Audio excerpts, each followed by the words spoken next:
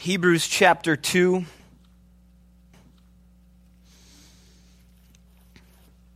As you're getting there, I'll pray, and then we'll get started. Sound good? All right. Jesus, just want to be completely open before you tonight. Even as I teach, I pray that others here, as they're here to learn, myself included, that we would just be open to you tonight, that we would perhaps see you in a different way than some of us have seen you. And so I just pray that Holy Spirit, you would enable me to teach, that you would enable us all to learn, that we would set everything else aside, that we would be here now, that this would be the continuation of our worship, even though the music has ended, that our worship would continue as we seek to every day know you more. And I pray that this, the exhortation of your word would bolster that it would charge, it would fuel our week, it would remain in our minds and in our hearts who you are, what you've done, and how we're to respond to that call on our life. And so, Jesus, as always, be glorified in this time. Pray that your people would be edified in this time, all for your glory. In Jesus' name, amen. If I did anything last week, I hope, for those of you that are here, if I did anything last week, I hope that through the author's words, and we don't know the earthly pen that wrote this book, but we do know that all scriptures are authored by the Holy Spirit. And so though we don't know the author necessarily in an earthly sense of the book of Hebrews, we do know that the Holy Spirit had his way with him. If anything came about from chapter 1, I hope it's this. That you see, that we understand that Jesus is above everything. Everything. He created the heavens and the earth. We talked about this last week. In that sense, he created the spiritual realm and he created the physical realm. And in the spiritual realm, the author begins in chapter 1, right off the bat, just says basically this: Jesus is better than angels. Jesus is bigger than angels. Jesus is superior to angels. And angels are magnificent, by the way. They're amazing creatures, strong, wise, holy, fervent. They're not cute. They don't have clouds and harps. These are messengers of God. They were often the bringers of the wrath of God. They are amazing creatures. We know that some of those angels rebelled, were kicked out of heaven. Those are where we get demons. And so, but we know from that whole side of the things, this whole spiritual realm, the heavens and the earth. Keep in mind, it says that he created the heavens. So heaven didn't even exist before Jesus created heaven. He's above all of that. Everything you can possibly comprehend, Jesus is above all of that. And here's what I want to do tonight. The author wants to bring Jesus right down to eye level. In 2 chapters, he goes from above the spiritual realm, and he literally says this. Last week, we learned that he was above angels. He's better than angels, superior to angels. Tonight, chapter 2, he says he became lower than angels. And so it goes from this to this real fast. The God of the heavens comes to earth real fast. And the author of Hebrews is speaking to believers, Jewish believers that had converted. He's speaking to non-believers that didn't buy this whole thing, that didn't buy that Jesus was God, that he is who he said he was. He's speaking to believers and non-believers alike. And then he goes from the heights of heaven and he's going to go down to the depths of the grave in the first 2 chapters. And so I hope, if anything from last week, and if you weren't here last week, we put them all online. You can go find them. Ask us how afterwards. We'll show you where to go. The author acutely sets him up so high. But thank goodness he didn't leave him there. Because that's a God that can't relate. That's a God that can't possibly know what you're going through right now. If God stays there for all of eternity, he can't relate. And by the way, every other religion that's where they've left God. Distant, far off, and your mission in life is to find a way to get to him. This is what separates Christianity from all the false religions. And I love that the author goes like this in 2 chapters, and he's still got like 11 to go, right? And he goes from here to here in the first 2. And so he says this. Now keep in mind that when the Bible was written, there weren't chapters like there are now. Okay? The author didn't write a big 2. Okay? Right? So he's continuing a thought from last week. We generally stop at the end of the chapters, which is fine. But what he's going to do is he's completed this whole thought. Jesus is better than angels. He's bigger than angels. He's superior to angels. He's bringing a better message than the angels. We know that the angels brought some of the Old Testament law, okay? And it's not that Jesus was simply bringing a new message. It's that we saw last week that Jesus is the message. So not only what he said, but everything he did was now the breath of God on earth.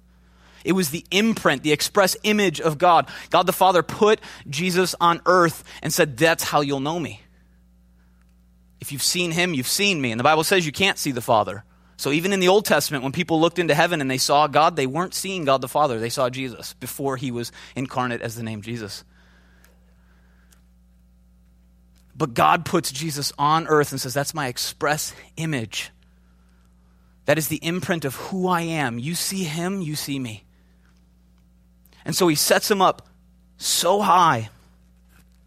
And as we go right into chapter 2, he says, therefore, so this is therefore, based on this, which is Jesus is above angels. He brought a better message than the angels. He is the message. He is creator. He brings a new covenant, a better covenant.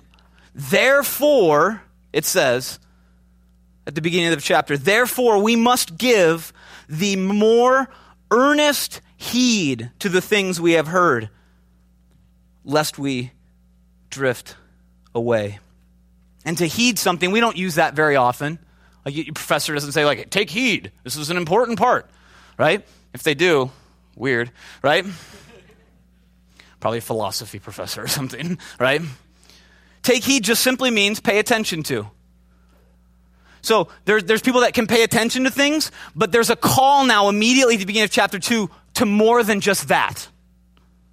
To more than just heard it, got it. Because as I delineated last week, remember, he's not only speaking to Jews who got it intellectually and it embedded in their heart and they believed it and they lived out this faith. He's also speaking to Jews that agreed intellectually, but their hearts weren't in it. We're like silly Jews. Come on. How many of us have been there?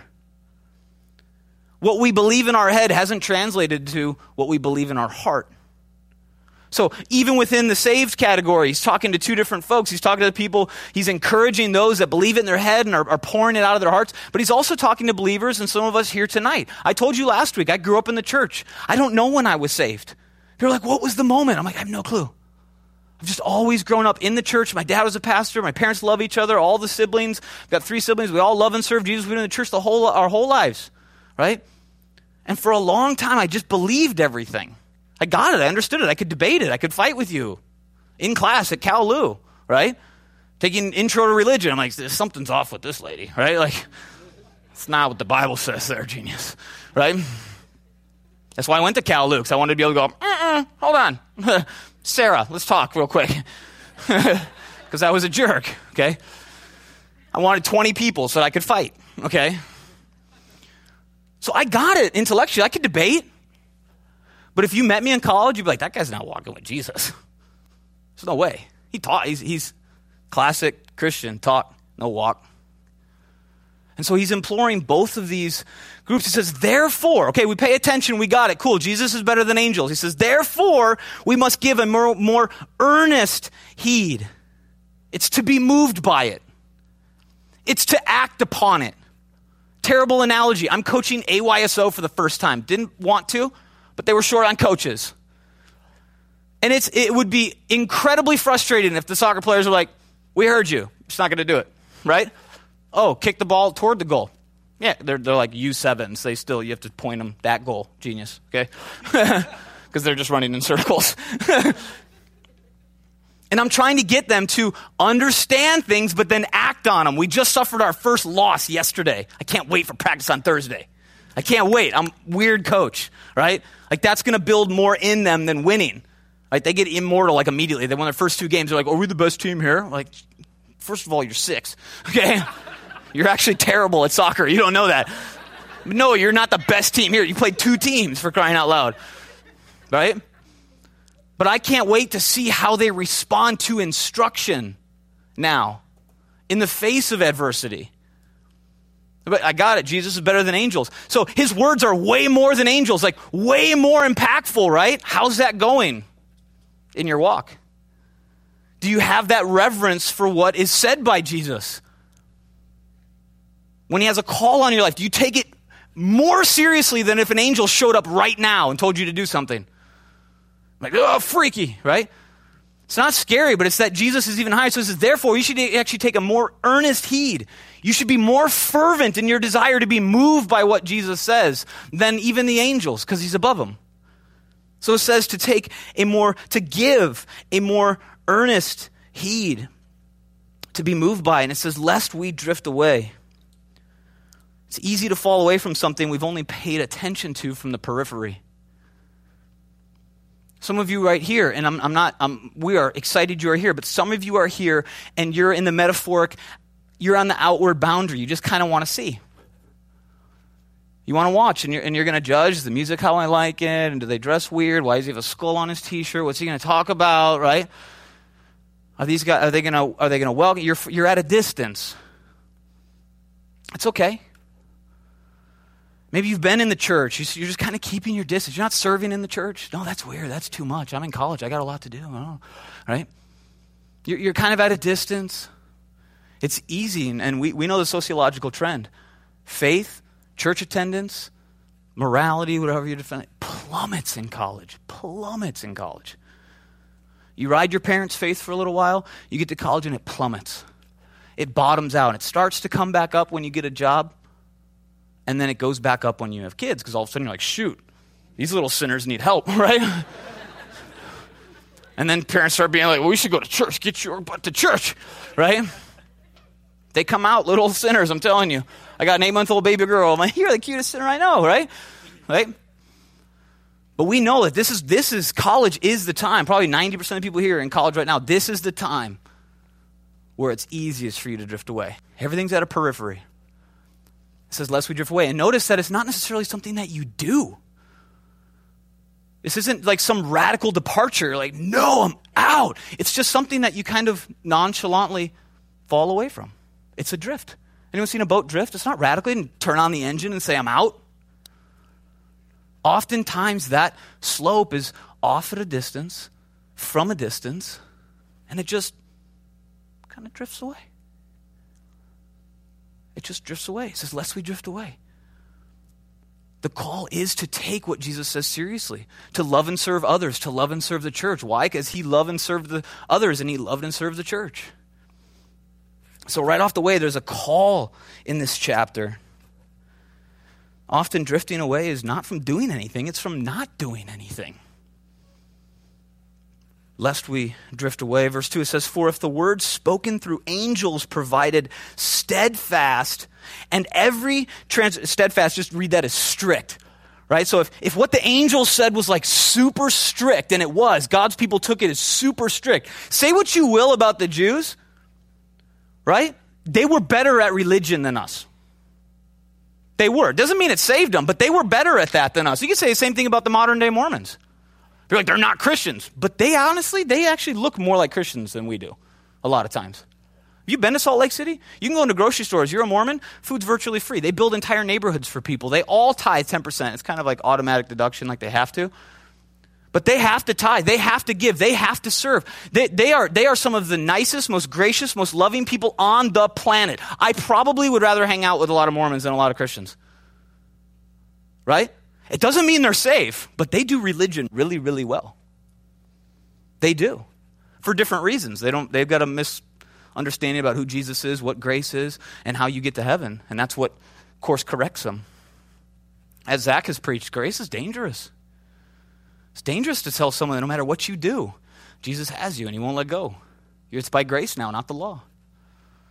It's tough. So he says, for if the word spoken through the angels proved steadfast, and every transgression and disobedience received a just reward. It'd be like if Zach and I were in charge of punishing you throughout the week for your sins. Right? Most of you would move to like Montana. You're like, No, I'm out. Certainly wouldn't come back, right? But every transgression had a penalty. That was the whole sacrificial system. They knew they sinned, so they brought their best lamb, and it got slaughtered. It says, look, what the angel said was super strict. Every transgression and disobedience received a just reward. How shall we escape? How shall we escape? So he's saying, if the word from the angels is to be taken seriously, how should we escape if we neglect so great a salvation? So he says, if the words of the angels was taken so strictly and so strongly, how can we get away from the fact that if Jesus has a calling on our life who's above the angels, how much more seriously should we take that? How much more seriously should we take that? Do you see this idea, how he's transitioning? He says, if you believe chapter 1, he's above angels, we should be more fervent in our faith. It doesn't mean works-based salvation, but we should be even more fervent on the calling of our life. What's our calling of our life? I don't know. If only God wrote a book on it, right? I wish he just had like an instruction manual on how to live. I wish he sent a representative to show us what a good life looks like. That'd be amazing. Is people catching the drift? It's about Jesus here. Okay, so how should I live? I don't know. Study Jesus. Don't look at me and Zach. That laugh was for me. He's like, don't look at Mark. Right? Don't look at us. We're not the example. We have a calling on our lives as pastors. To be sure, it's to point you to Jesus so you don't look at us.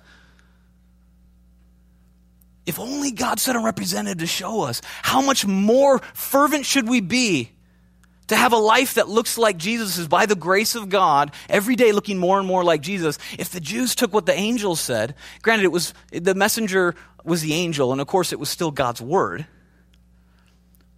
and they took it so fervently, those guys were crazy.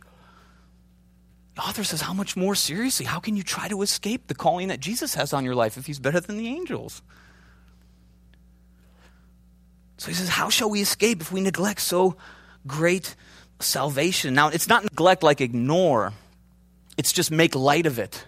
I've got the word here in Greek. Not going to try to pronounce it. If anyone wants to know, you can come up and look them out. But it was used in Matthew 22 when Jesus gives the parable of the wedding feast, where in verse 5 of Matthew 22, he says, they made light. They made light of this call to come to the wedding feast. It says they made light of it. Sort of like, I don't know if that's the party I want to go to. My Fridays are special. Who invited? Whose house is that? Nah. Just kind of make light of it. It says that we would just kind of make light of this salvation. Like, you've been saved, you've been rescued from the pit of hell, and we're sort of like, I don't know. We'll see. After college. We'll do it after college. Right? Let me get through this. Let me get through my fun. Let me get through my rebellion. Then we'll get on track when I have kids. That's what Pastor Mark said to do. Anyway, so how could we neglect this call in our life, this salvation, if you truly grasp that Jesus is above everything and that he saved us from the pit of hell? How much more? This is convicting in my own life. I didn't get it this week. I didn't crush it. Nailed it. Sanctified. Right? We all walk through that, but is that where the fervency in your heart is? Is to show a broken world a perfect God now, before they meet him face to face. So it says, how could we neglect? How could we kind of make light of this? This is a challenge to believers. The author's talking to believers. He's not thumping on unbelievers like, you don't get it. He's looking at believers going, do you get it?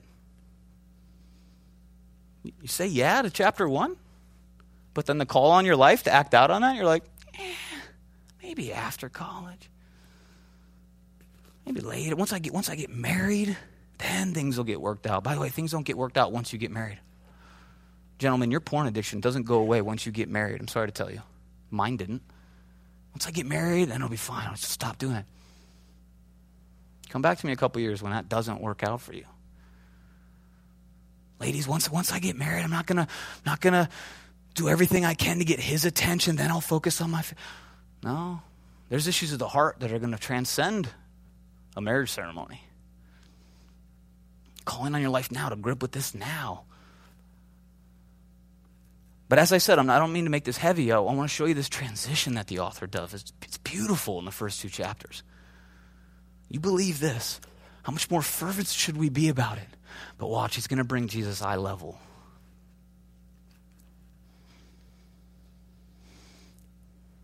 So he says, how shall we escape if we neglect so great a salvation, which at the first began to be spoken by the Lord and was confirmed to us by those who heard him? The author is simply declaring he's not a first-generation Christian. He wasn't there. He learned from the apostles. She learned from the apostles. Secondhand, okay?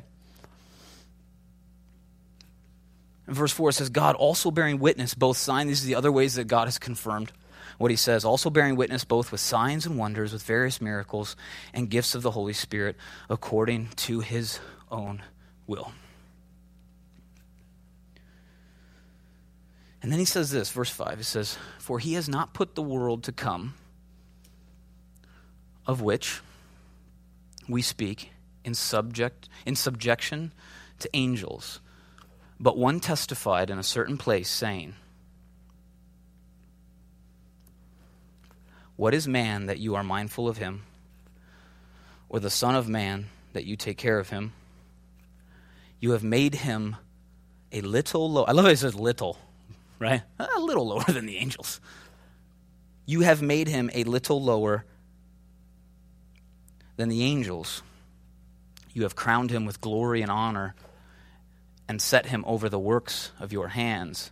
You have put all things in subjection under his feet. A little lower than the angels. This is where the God that is above the angels, like no other false god of any false religion, this is where the God of the highest heights of heaven comes to his people.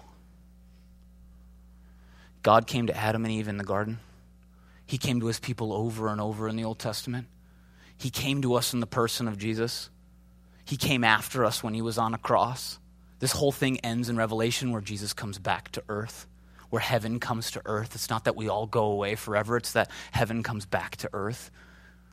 The God of the Bible is a God who pursues, not one that demands to be pursued. It's not that we fall down a mountain, we turn around and find a way to get back up. It's that we fall off that mountain and Jesus comes running after you. It's that no matter how far and how long you run, when you stop and you turn around, that's called repentance, you find out that Jesus is right there on your heels. He doesn't say, do this to get back to me. He says, I've done what I've done so that I could get to you and so that you could be with me. And now the God that created the angels comes down. The Bible says now he's made himself lower than the angels. And this is where we're going to get super nerdy. This is where we're going to do a little doctrine. Don't be afraid of that word. It's from the French word for doctor. Good doctrine heals.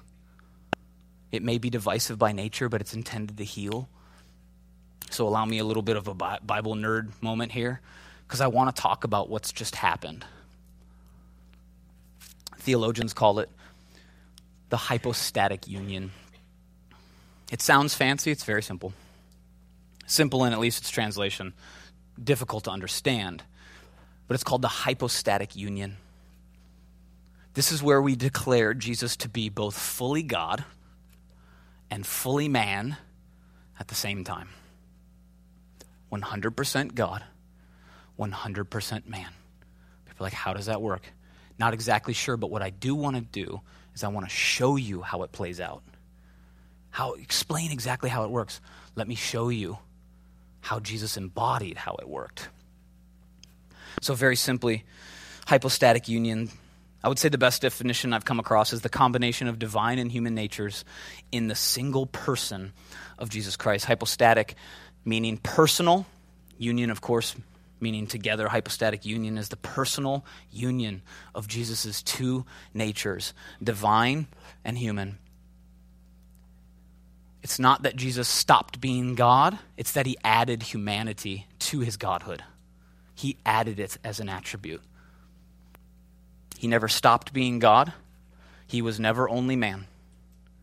These two natures come together, and again, what's known as the hypostatic union. Fully God, fully man. This is not half God, half man.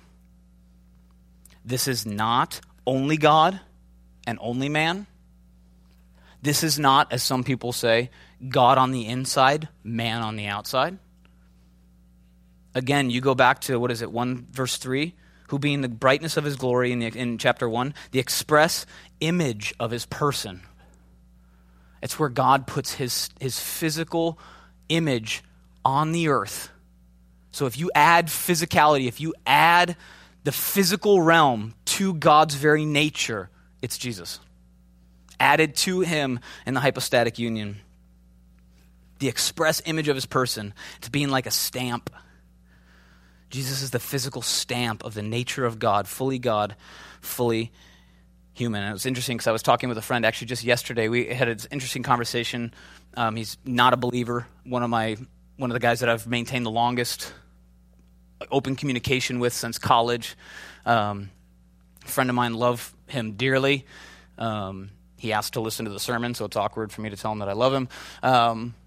And he and I were talking about, long story short, we were kind of joking about how a lot of Christians don't have a sense of humor. I call them lemon suckers. They're just all day just sucking on lemons. Just, that wasn't funny. I don't like your Facebook meme. And stop it. I'm laughing. I'm liking it. I'm doing the ha ha ha emoji. I'm like, that's funny. Like Christian fiction in the bookstore. I don't care. He's like, why do you get to laugh at stuff, but so many other people don't? I'm like, I don't know. Maybe it's because I'm weird. Maybe it's because most Christians don't have a sense of humor.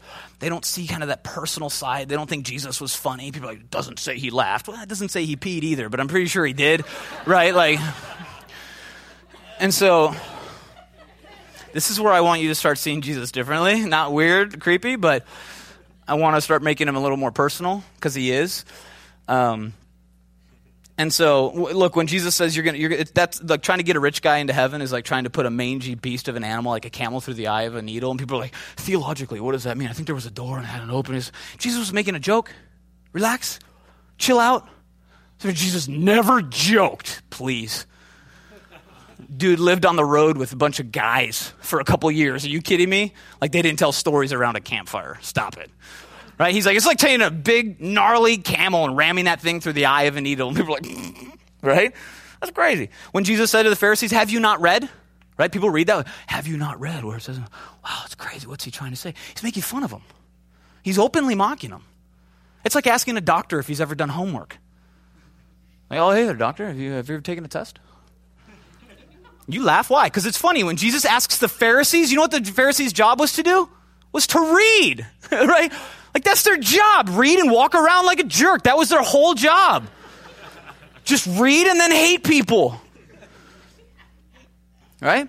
Jesus making sure, have you not read? The guy in the back's like, did he say that? Did he really say that to the Pharisees? Of course he read. They've memorized the entire book. Jesus like, have you not read? Right? People are like, oh, you didn't make jokes. Okay. But we were talking about that, and then I just said, look, people just fail to see the humanity in Jesus. And my friend was just like, what are you talking about? He's like, I've never even heard that. Right? And I actually err on this side too. When it comes to this, and we're going to get into just a little bit here in a second, when it comes to it, I spend way more time with the Jesus up above than I do the one that's at eye level. Same Jesus. If you've been coming here for a while, you probably know this. It doesn't shock you. Maybe you're just thinking about it. It does. I do. For better or for worse, I talk about Jesus so big all the time. I talk about Jesus of Revelation, coming back down, slaughtering his enemies as a footstool. I put him so up here a lot of times, even in my own walk, day to day, I forget that he's right here. He's eye level. I put him off in a distant galaxy, the heights of heaven, but a lot of times I forget that he came to the depths of the world in this hypostatic union. And it was interesting because what my friend and I started talking about is I told him, I said, it's interesting, the first false teaching of Jesus in the church, in the first century, the first false teaching of Jesus in the church, the first heresy, was not that he wasn't God. It's that he wasn't human. That was the first heresy within the church. It was that he seemed to be human. In fact, it was called Docetism. From the word in the Greek, to seem like something. The heresy wasn't that Jesus wasn't God. They're like, we get he's God. But come on, like God can't do the human thing. That was the first heresy. It was taught by a guy by the name of Cerinthus. I think I pronounced it right. Who opposed the apostle John in the city of Ephesus. which is quite likely why John wrote in 1 John 4:2 when he was addressing this idea of Gnosticism, that God is far away and can have nothing to do with physicality. Everything that you can touch is bad in Gnosticism. If you can touch it, it's corrupt. God can't touch anything. He can't be of substance, because all things of substance are corrupt. That's the God of Gnosticism.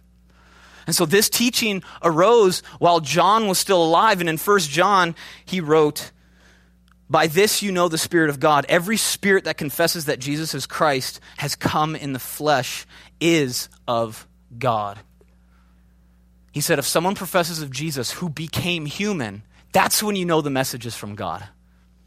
Not that God is far away and he's this amazing, great God, but he can't become physical. He says that's when you know that you've gone astray. And then he wrote again in 1 John 5:6, he says, "This is he who came by water and blood, Jesus Christ, not only by water, but by water and blood. And it is the Spirit who bears witness, because the Spirit is truth." So the hypostatic heresy attacked the personhood of Jesus. Said we get God. Jesus is God, but he was never man. And that sets God back up as a God who can't identify with what you're going through right now. I don't want to serve that God. I don't want to serve a God that doesn't know what it feels like to lose a friend, what it's like to lose on earth, what it's like to go through emotion, what it's like to struggle, to feel burdened, to feel weight, to feel tired. I don't want to serve that God. I want a God that understands. Not just intellectually, but he's felt it. He's lived through it. And this separates Jesus from all gods that all false religions in the history of man have ever come up with. It's off in the distance, and you've got this guy on earth that will tell you about him and how to get to him. It's never that God who's off in the distance in the heights of heaven will come down, look you eye to eye, and say, this is who God is. And I'm here. And I'll go through everything that you go through so that I can identify with you. And when I go back to heaven, I can sit as your great high priest and advocate on your behalf and say, Father, it's not about them, it's about what I've done. And so that's the hypostatic truth. Jesus is one person, both fully God, fully man. The Chalcedonian Creed states, Jesus' two natures are without confusion, without change, without division, and without separation.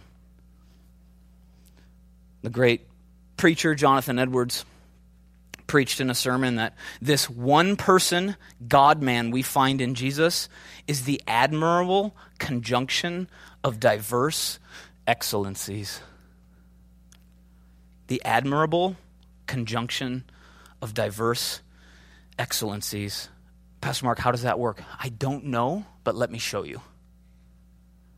Let me show you two lists side by side of God as Jesus as fully God and fully man. I've got all the scripture references right here. I'm not going to read them. If you want them, you can come get them or I can email them to you.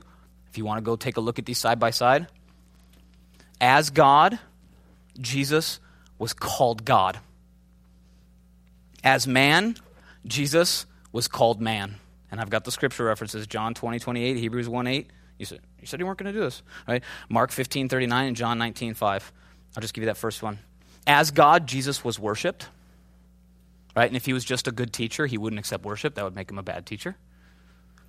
So as God, Jesus is worshipped, and as man, Jesus worshipped the Father to show us how to worship.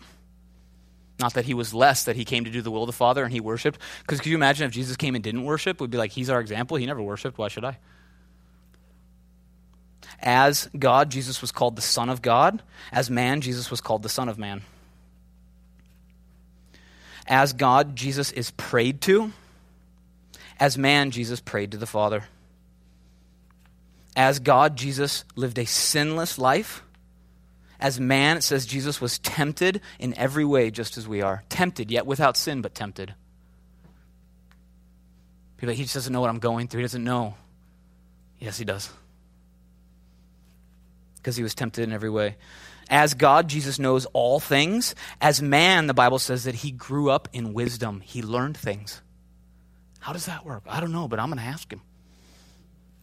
So he knew all things as God, and yet he learned things as man. How did he? Not sure. I'm just showing you. As God, Jesus gives us eternal life. As man, Jesus died. And there's heresy that says he didn't die, he passed out. And I've gone through the medical stuff in the past. If you want it, I'll send you my notes on that too. Jesus died. There was no way for him to live. It was over. Jesus physically died.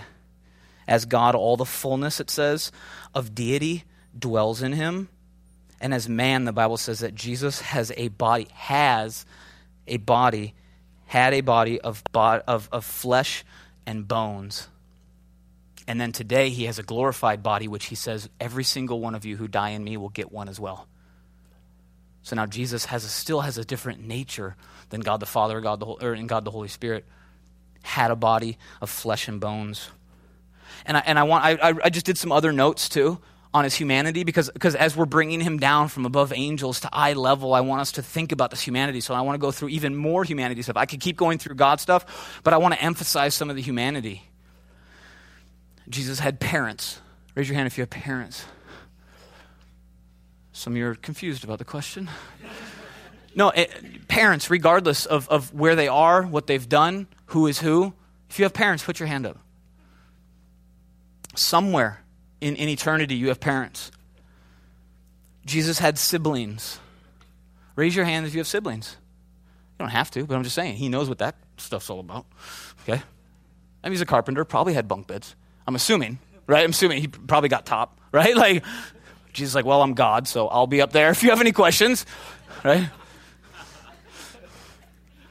By the way, his siblings at one point said he was crazy, and they tried to have him apprehended.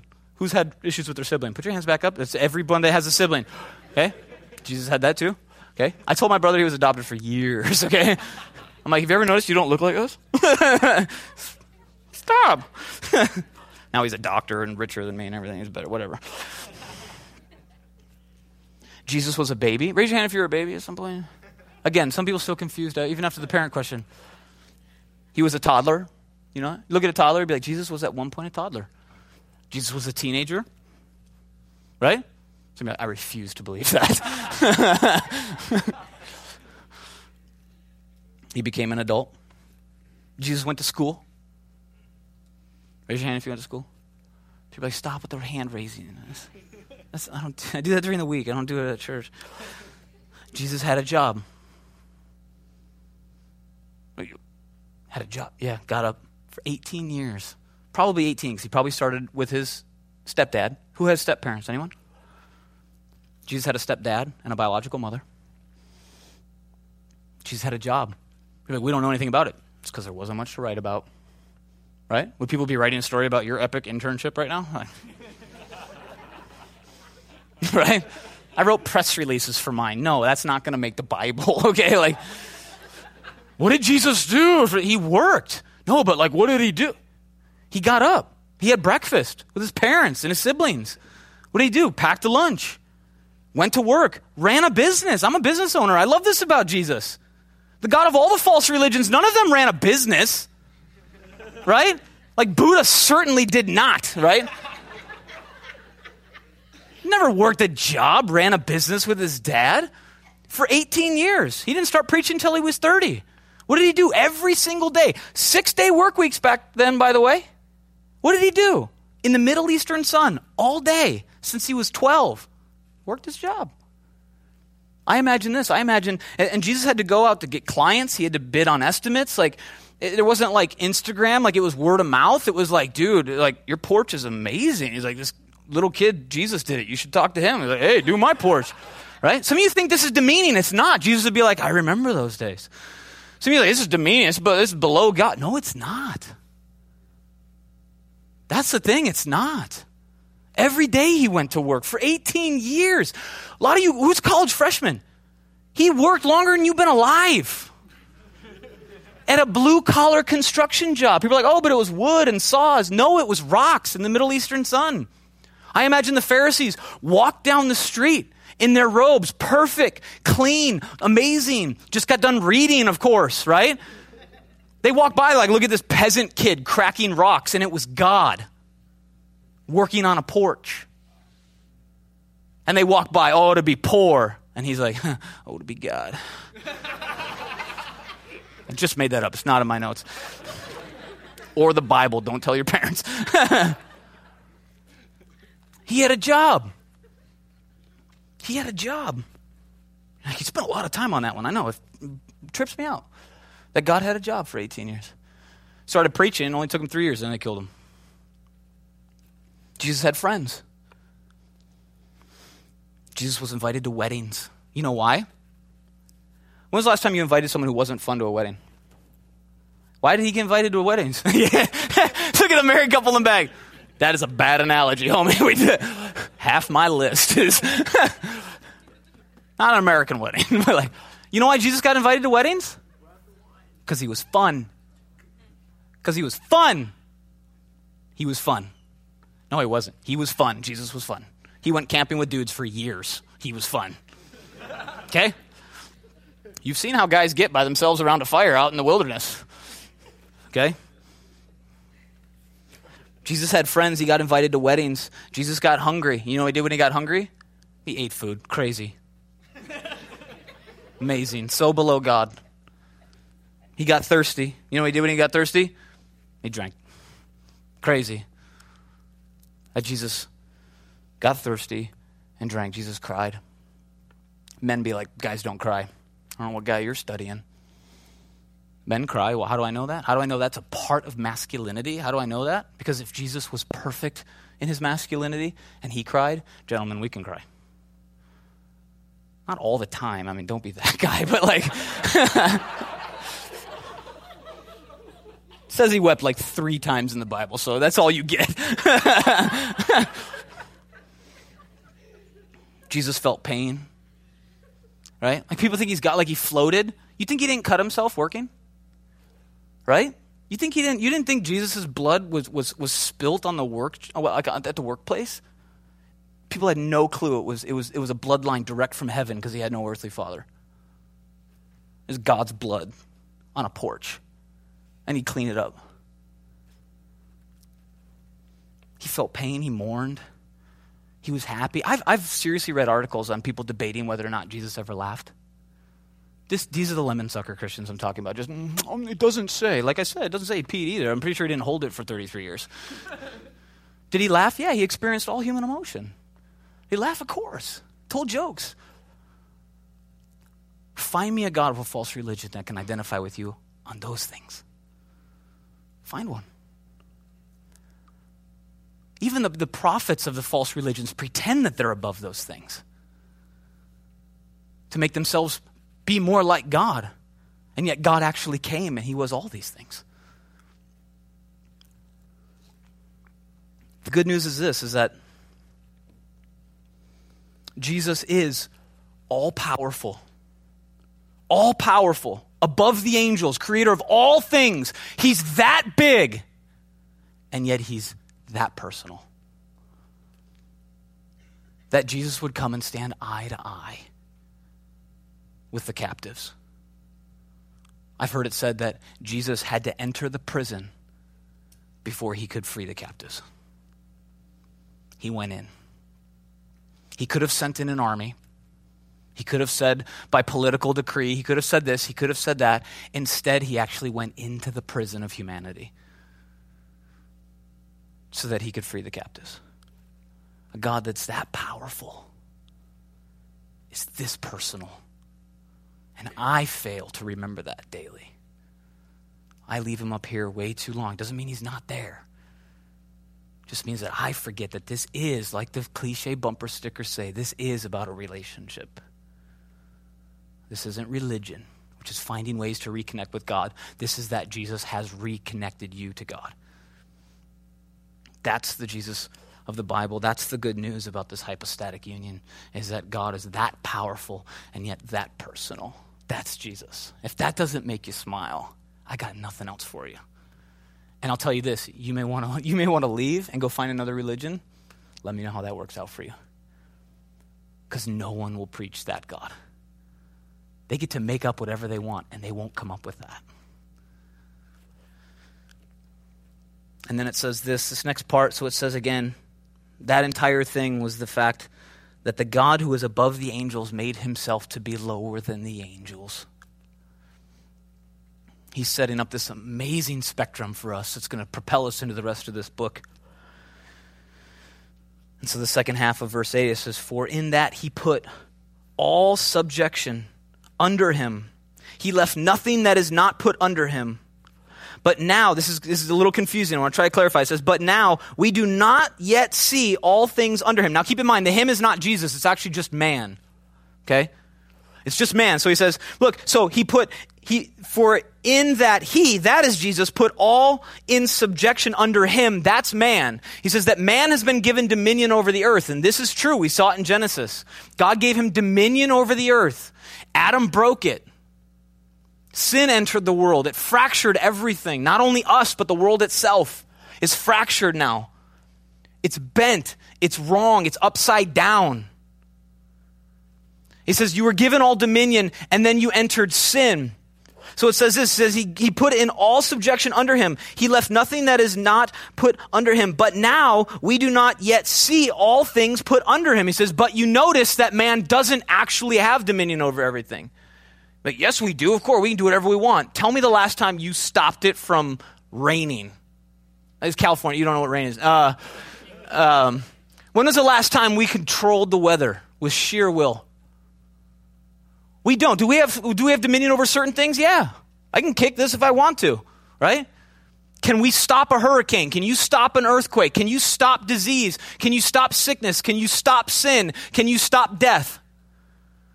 So he says, you've been given dominion over all this. It was fractured. And now what we see is that we actually don't have dominion over everything. Verse 9, but we see Jesus. Oh, love that. But we see Jesus. You were given dominion. You screwed it up. You don't have dominion. But now we see Jesus. And what Jesus does is he comes in and he fulfills that dominion. What we lost in Adam, we regain in Jesus. What Adam fractured, Jesus restores. So when the wind and the waves spike up, Jesus says, stop. And he shows us dominion over all, as was intended for us, but broken by us. So he comes in and he fulfills what Adam lost, what Adam broke, what we all break. He comes in and he restores, he fulfills, he completes, he perfects. So now Jesus is ushered in. He says, but we see Jesus, who was made a little lower than the angels, for the suffering of death, crowned with glory and honor, that he, by the grace of God, might taste death for everyone.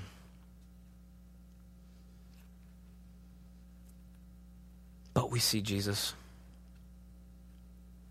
Jesus now rules, always has, comes in and shows us that he does rule over the spiritual realm. And Jesus also rules over the physical realm, being able to mediate and understand every single thing you're going through. He's able to mediate.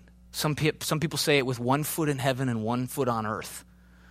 Jesus is the only one that can span that chasm, that can say, Father, I know what they're going through. God the Father doesn't, by the way. Doesn't make him less God. It makes him a different person of the Trinity. The Holy Spirit wasn't nailed to a cross for your sins. Jesus is now the great high priest. And it's not that he says, it's not that they didn't sin. He says that they did, Father, but I took care of it. It's now about what I've done, not what they've done. And if they're in me, the Father looks at them and sees the Son, and he's pleased.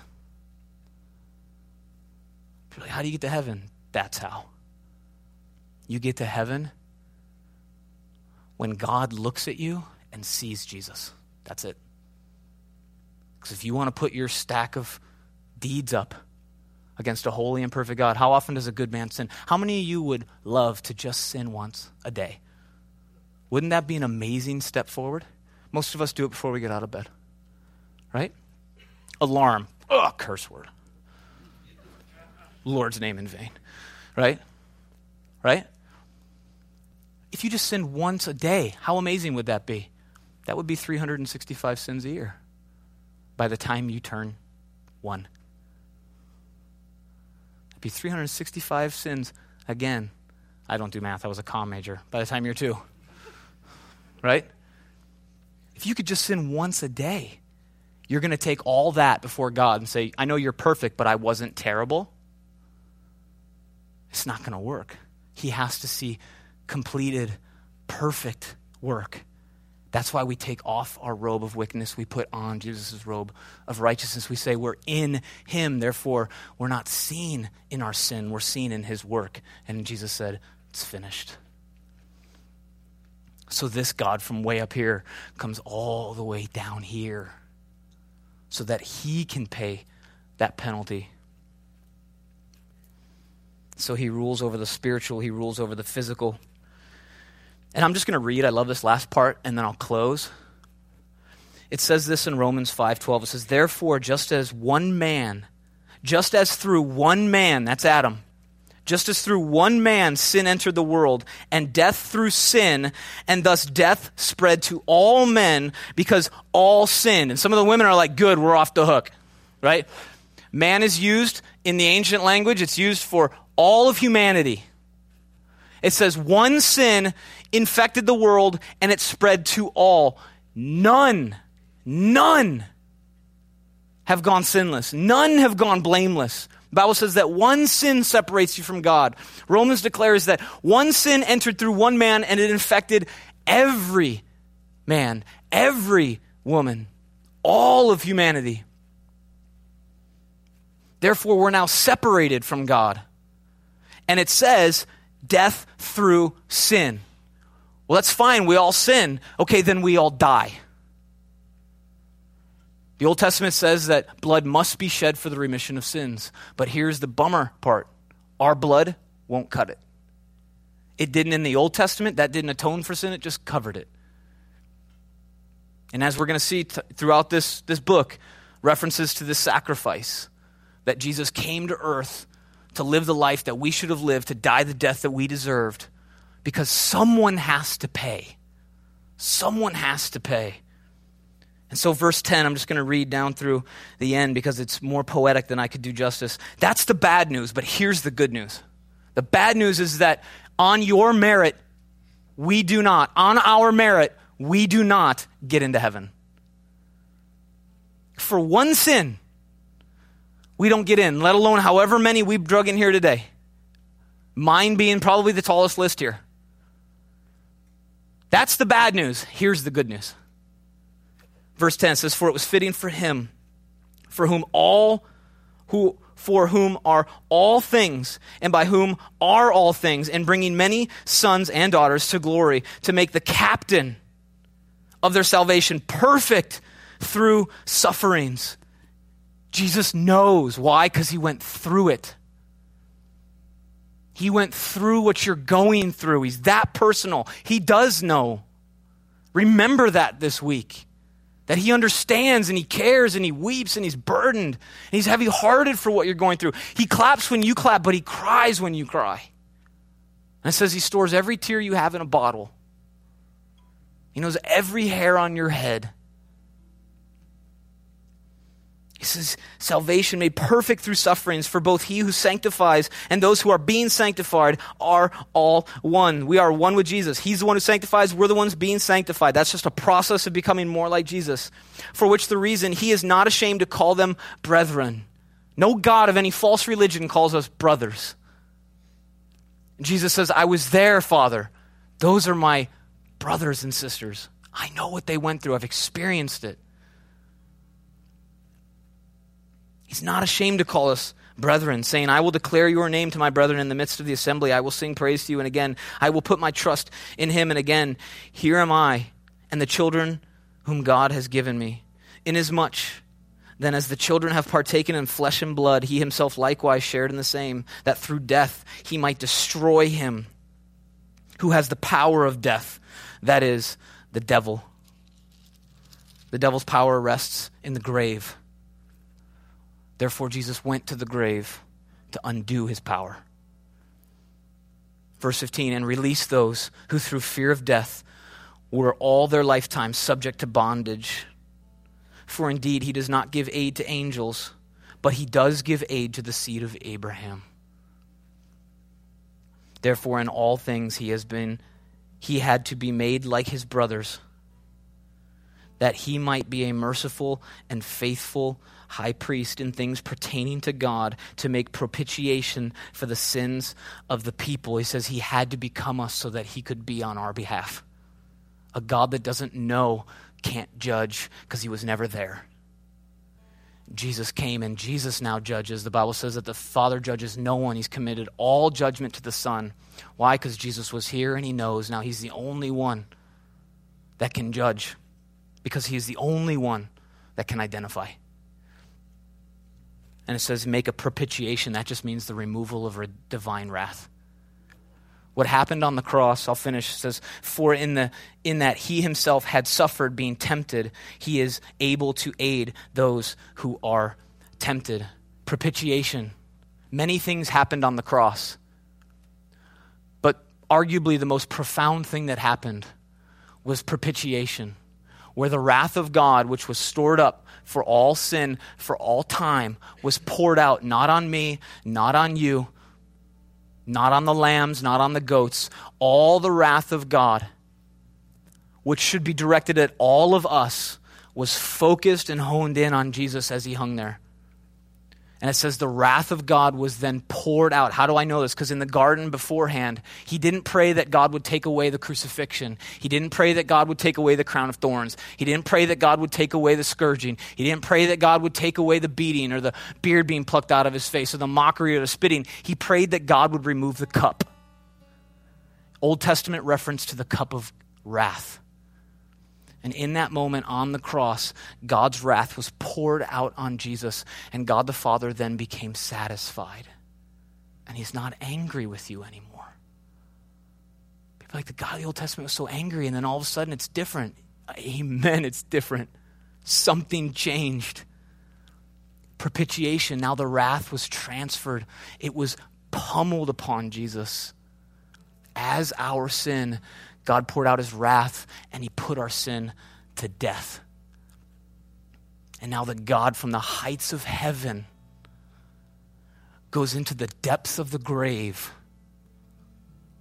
as one sacrifice made by one man for all sin for eternity. And it didn't end there. He rose up because the power of the devil is in the grave. And so when Jesus rose from the grave, he relinquished the last bit of power that even Satan had. And he says, finished. It's over. So I invite you tonight as we go into a time of worship to sing to that Jesus. The Jesus that he's that high up, yet he came that low.